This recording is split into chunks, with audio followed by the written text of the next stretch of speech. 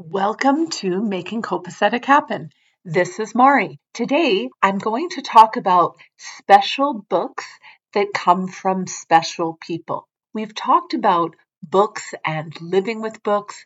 Books are one of those items in your house that perhaps are taking up a lot of room. And now, with the ability to have books electronically, people sometimes choose to donate their books, to put their books in a lending library, all of those things. We are talking about making copacetic happen, which means putting your things in order so you can live the life that you want.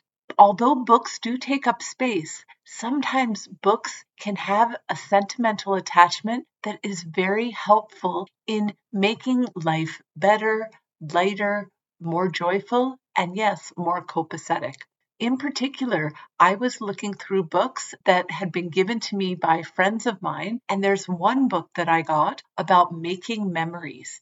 And I got it from a dear friend on the occasion of my 50th birthday. So not only did this book remind me of a magical time that she and I had sitting in a coffee shop with people much, much, much younger than we were when I was 50 and everyone else in the coffee shop seemed to be under 25. Well, my friend was under 25 as well. So that memory serves when I look at this book. And the book itself was thoughtfully chosen and it was about memory.